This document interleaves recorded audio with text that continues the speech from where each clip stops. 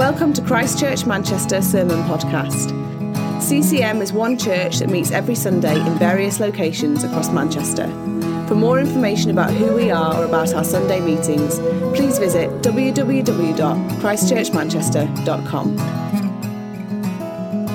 My home is not on this earth, not in this world. When lockdown was on, I was walking around the park, as a lot of people do, and then one day Rosie, who was a student with us in Fallowfield, went to Latin America. She was a Spanish speaking student. No, she's an English Spanish, learning Spanish.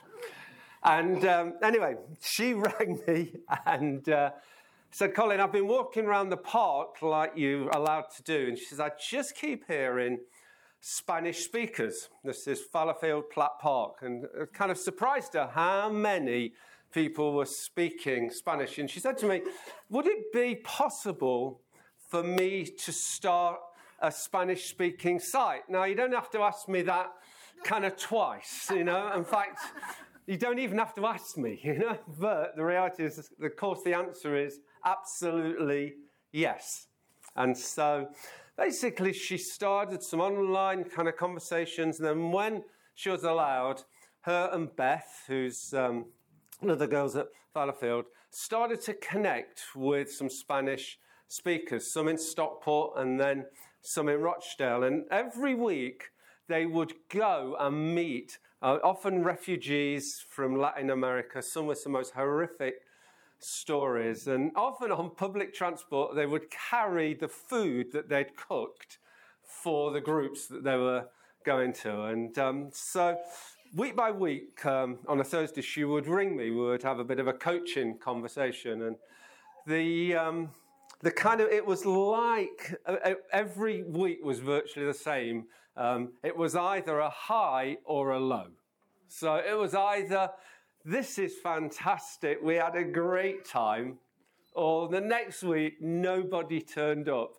Or the next week, loads of people turned up, but nobody was interested in the Bible study. Nobody was interested. And so we would have this conversation week by week, all the way through literally till last year. And so my refrain to her always was this: it's through faith and patience we inherit. That you need both faith and patience. And she needed a lot of patience with people who were in some ways a little bit dysfunctional, also just in a sense trying to find one another. Now, Rosie tells me last Sunday or the Sunday before, I forgot, she runs now a bi-weekly Sunday afternoon site congregation for Latin speakers. I think that there are most numbers there and a growing congregation. But reality is it takes faith and patience. And I want to look at this whole thing of patience and faith this morning from the book of James. And we're going to start from James chapter 5 and verse 7. And it says this: "Dear brothers and sisters, be patient as you wait for the Lord's return." It's interesting that James puts patience in the big macro thing, which is eventually Jesus is going to come back again. That actually there will be a day when everything will be new. The whole creation, everything will be made new. So he puts it in the big picture. What I was doing with Rosie was put it into a little time frame, a little time frame of a couple of years. And yet we also will see that actually James does that as well with his illustration. Patience is mentioned 4 times in 4 verses. So for James, this little bit of what is right into the Hebrew disparate Christians that were all over the Roman Empire was really, really important. I don't know how many of you got Amazon Prime and you use it to order stuff. Isn't it frustrating when you don't get it the next day? There was one moment you could have got it in 2 hours. I think they've kind of ditched that. I don't know. I haven't been able to see it. But there's something about our culture now which gets ultra, ultra frustrated, is if we don't get what we think we should get when we think we should get it. Yeah? And that is right through our culture. And it's only a generation that's got there. You realise it's literally in our generation, we have got this whole philosophy that if we want it, we can get it. I remember my dad, when he bought his first house, I think he paid £1,500 for a brand new house just after the war. And he said to me, I don't think he carpeted it for the first 3 years, because fundamentally, he could just afford to get the house. And I remember him saying to me once, Colin, when people buy houses now, they expect it fully furnished, fully carpeted, with everything in there, including the big television, you know? And it's just a generation that has gone from actually things take time to actually we want them instantly. And that is so true in the church as well. So true in terms of church planting, in terms of what we're doing. I often say to people, you know, they say, how's it gone in Manchester? I just keep saying it's like one big plod. You know, it's 30 years, 14 churches. And they say, how do you do that? It's just plodding. It's just faith and patience. You just keep going. And it's so not in our culture. So many churches are trying to do things to get success quicker and quicker and quicker. And so I think it's such a timely word when we look at the whole concept of patience. And I often say this, that patience without faith is actually not very good. It's kind of fatalism in the end. And so often we can think of patience like stoic or fatalism. Do you understand that? You're kind of what will be, will be.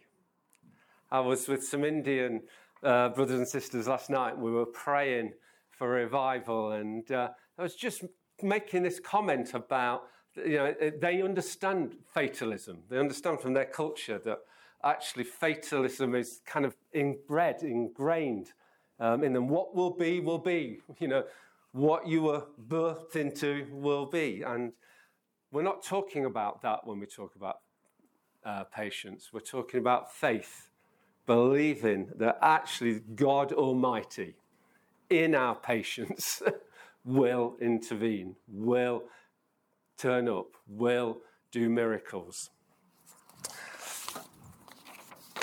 As I say, James uses an illustration of a farmer. So having started by saying patience about the Lord's coming and put it in that context, his illustration actually is very, very time-orientated. And it says this. It says, consider the farmer, this is verse 7, who patiently waits for the rain in the fall and in the spring. They eagerly look for the valuable harvest to ripen. You too must be patient. And so he's basically saying this, that the farmer, as the amplified version of this verse says, expectantly waits for the rains to come. Sows the seed, and then patiently, expectantly waits for God to produce the rain that will produce the harvest. And as you see here, this is an annual event. Puts what I was talking to Rosie a little bit more into context, that actually there are seasons. There are seasons for God to move, and that our role is to be patient and full of faith that what God says he will do, he will do. It's interesting when we think of patience. I was thinking of when I was converted, which was a long time ago now. And I was 16. I'm 67 now, so do the maths. But in those times, there was an expectation that revival would happen. There was a move of God in our church, in our area. And as I said, I think last time I preached here, I ended up by getting drunk, sleeping on the church hall floor, and that's how I ended up in the church. But God broke out in that church a few months later, and I got caught up in this expectation that something remarkable was going to happen in our nation. Now, the reality is that remarkable things did happen. Actually, our church was birthed out of that move of God. But actually, there was something deeper in people's hearts, something more expectation of a revival in our nation. I rang up Terry Virgo, a real dear friend of mine, someone I've worked with for years, running New Frontiers. And I just said to him last week, I said, Terry, tell me, how did it start for you, the expectation of a revival and God to do something? He said, Colin, and then it was like I could have talked to him for hours. He said, there was a guy, he told me his name and I forgot it because I wasn't making notes. He said, a guy believed that we needed to pray for revival and so gathered a few people over the new year, which Terry was one of them. And they prayed 1 or 2 New Years for God to move. And then that grew and eventually became a little Bible week. And then eventually came the big Bible weeks that some of us have been to in our past. But it just started in a small gathering. And it's interesting, I know this, that Terry now on a Wednesday when he's in the UK meets with a group of people in Sussex and they're back to praying for revival, for God to do. When we talk about patience and faith, this is like early 60s. And there's still an expectation and faith that God will do something. I was listening to Andy Hawthorne talking about how the Message started 30 years ago. This city desperately needs a move of God. And so I'm giving myself more and more just to pray for revival. That's why we're going to get together in January, an hour every lunchtime, right in the city centre, to pray with other churches across the city for revival. That's why we're going to gather on New Year's Eve, eat together and then pray for God to move. You see, it's faith and patience. That's what I'm trying to say, is that this isn't a revival preach. It's about faith and patience. And whatever you have been longing for, and revival is one, it can be healing, it can be God to move in your family, it can be many, many different things. Some of us give up too quickly through faith and patience, expectantly waiting, not stoically, not fatalistically, but actually when needed, stepping out. That's what the farmer did. He's expectantly waiting there, ready to move. And it takes courage and faith, and we'll come on to that in a moment.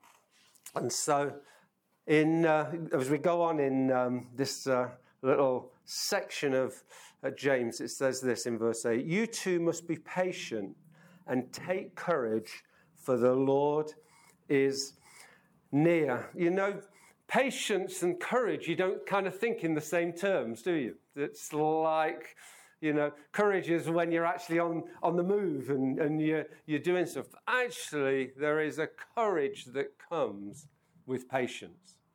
And for these Hebrew Christians, they were living in massive persecution, that things were difficult. In fact, if you read the first 6 verses of chapter 5, it talks about rich people. And it actually talks about how God is going to judge them.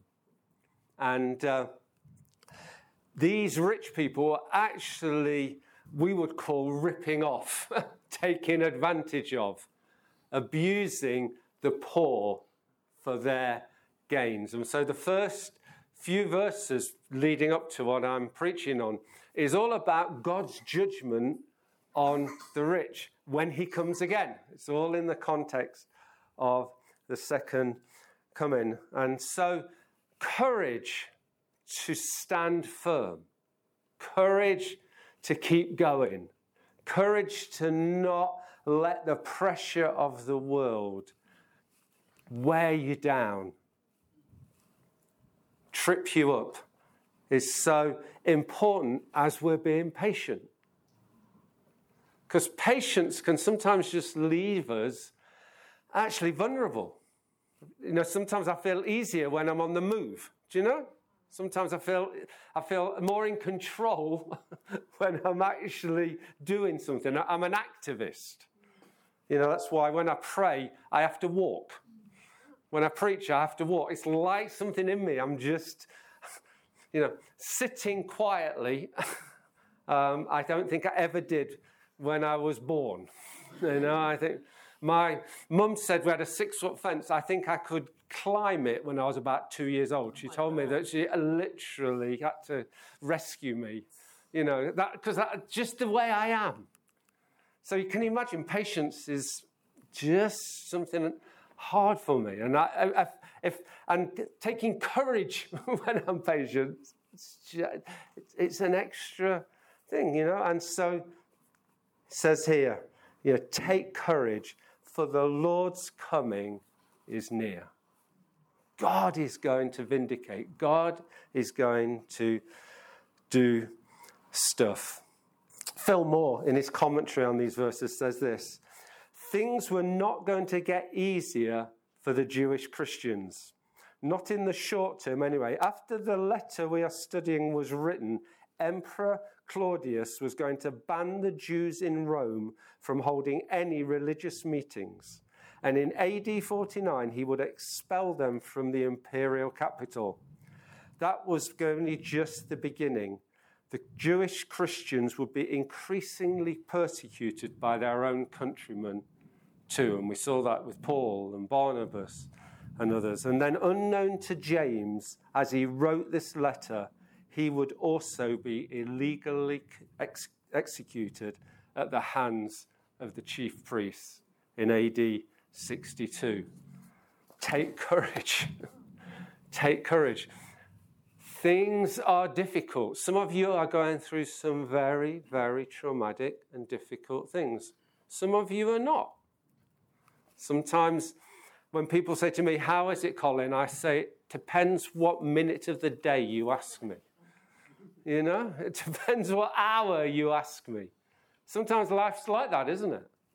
You can be cruising and then something just hits you really hard, whether it's family, whether it's friends, whether it's illness, whether it's losing a job. I took a dear Indian friend of mine to the meeting last night, and I hadn't seen him for a month because I've been away, and I just said, how's it going? He said, I've just been sacked. I've just lost my job. The company's gone bankrupt. Will you pray for me? Things happen, don't they? Things happen to us, and so it says here, take courage in the difficult times. And then let's just carry on. It says this, verse 9.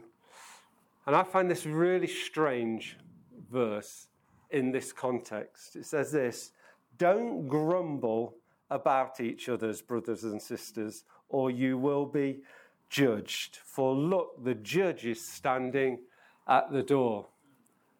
He's gone from patience and courage now to grumbling. But actually, the more I look at this, the more I realize you grumble often when things are not going well. You're prone to grumble in times when you're waiting patiently, because things irritate you. People irritate you. Circumstances irritate you. Moses found he had millions at one point grumbling. Literally, it uses that word. They grumbled and said to Moses, why did you get us out of slavery? I mean, man alive. Why did you get us out of slavery? Yeah, that's a terrible grumble. That's an awful grumble. You know, they were basically viewing the promised land and thought, I don't think we can do it. They're too big for us. Actually, it's better that we were slaves than we might be killed. And they were grumbling. And you can see that in this context, it's so easy to grumble. I was listening to a great preacher who was preaching on this and in New York, and yesterday, in fact. And when I was listening, it came to this bit, and it kind of addressed me. It kind of came to me, said, grumbling in most people's mind is a minor sin. Sex, adultery, stealing, murder. You know, it's like, where does grumbling come? Because we all grumble. He was saying in New York, everybody grumbles. I would say that's true in Manchester. And it's almost like we've got used to it as being normal. Do you know? You're allowed a bit of a grumble every now and then when someone cuts you up in the car. Or someone annoys you, or things don't go as you think they should, and Amazon doesn't deliver exactly when they promised to deliver it. Do you know? And yet, here it says this, brothers and sisters, don't grumble or you will be judged. And then to kind of ram it home, he says this, for the judge is standing at the door. Man alive. I didn't put grumbling on that way. I didn't put grumbling into that sort of thing. When the judge comes, I didn't expect him to judge my grumble. Did you? It's stark. Be patient. Take courage. Don't grumble. And when you put them together, you can see that they are together. That actually, so many church leaders, so many churches struggle because they're dealing with grumbling. It's just the way it is. Our nation, teachers, doctors, nurses, society, a lot of time they're dealing with the general grumble. We have a little puppy, and we have another dog which was a puppy 2 years ago. So they're both called Puppy, which is very confusing. But the older one just grumbles. I think I've said to her, this is silly, isn't it? Don't grumble. It's only a puppy we've just got in. You know, even dogs grumble.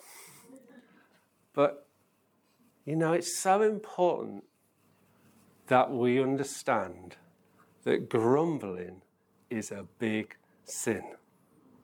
That actually, it is not a minor. It's not down there. It's actually very, very real. And for the Israelites, it cost them 40 years and a whole generation missing out on the inheritance. That's how stark it was. 40 years of wandering and a whole generation that would never see the promised land. That's what grumbling is. So, let's finish. I started by talking about Rosie and Beth, and actually, through faith and patience, seeing God move. I looked at the Andy Hawthorne, who basically believed in revival when he started the message. He believed in a move of God. Talked about Terry Virgo, to myself. who believed in a revival and are still believing, faith and patience. But it takes courage. It takes courage to still be there, praying and expecting when things are not going well.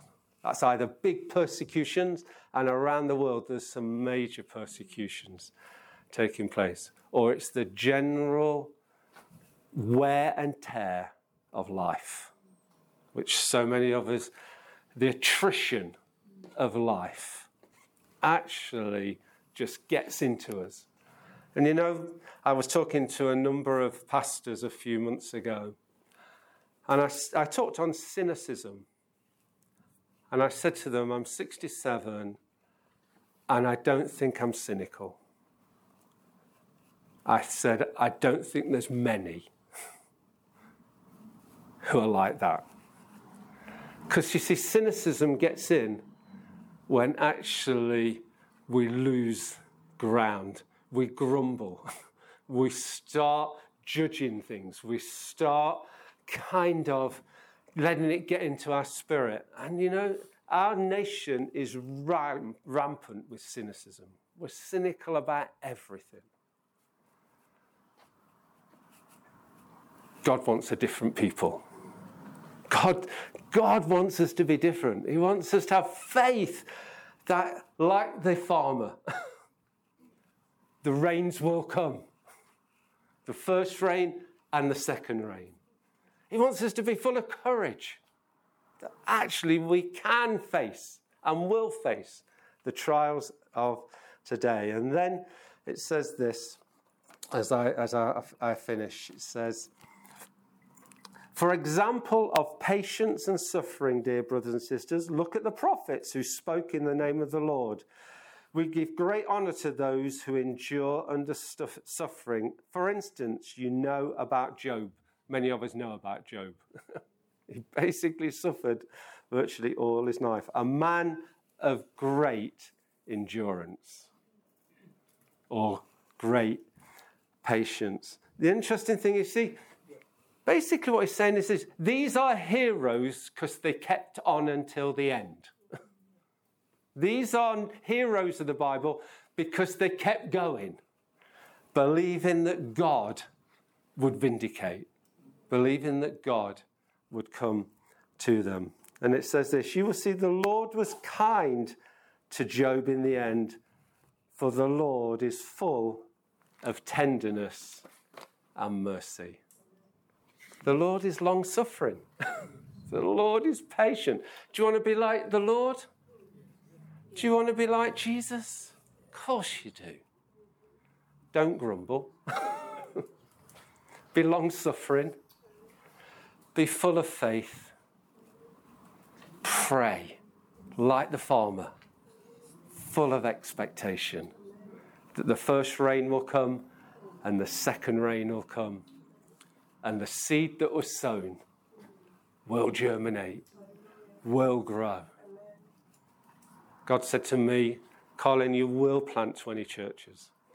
I think Rosie, number 15 or 14, got a few more to go. But faith and patience, we will inherit.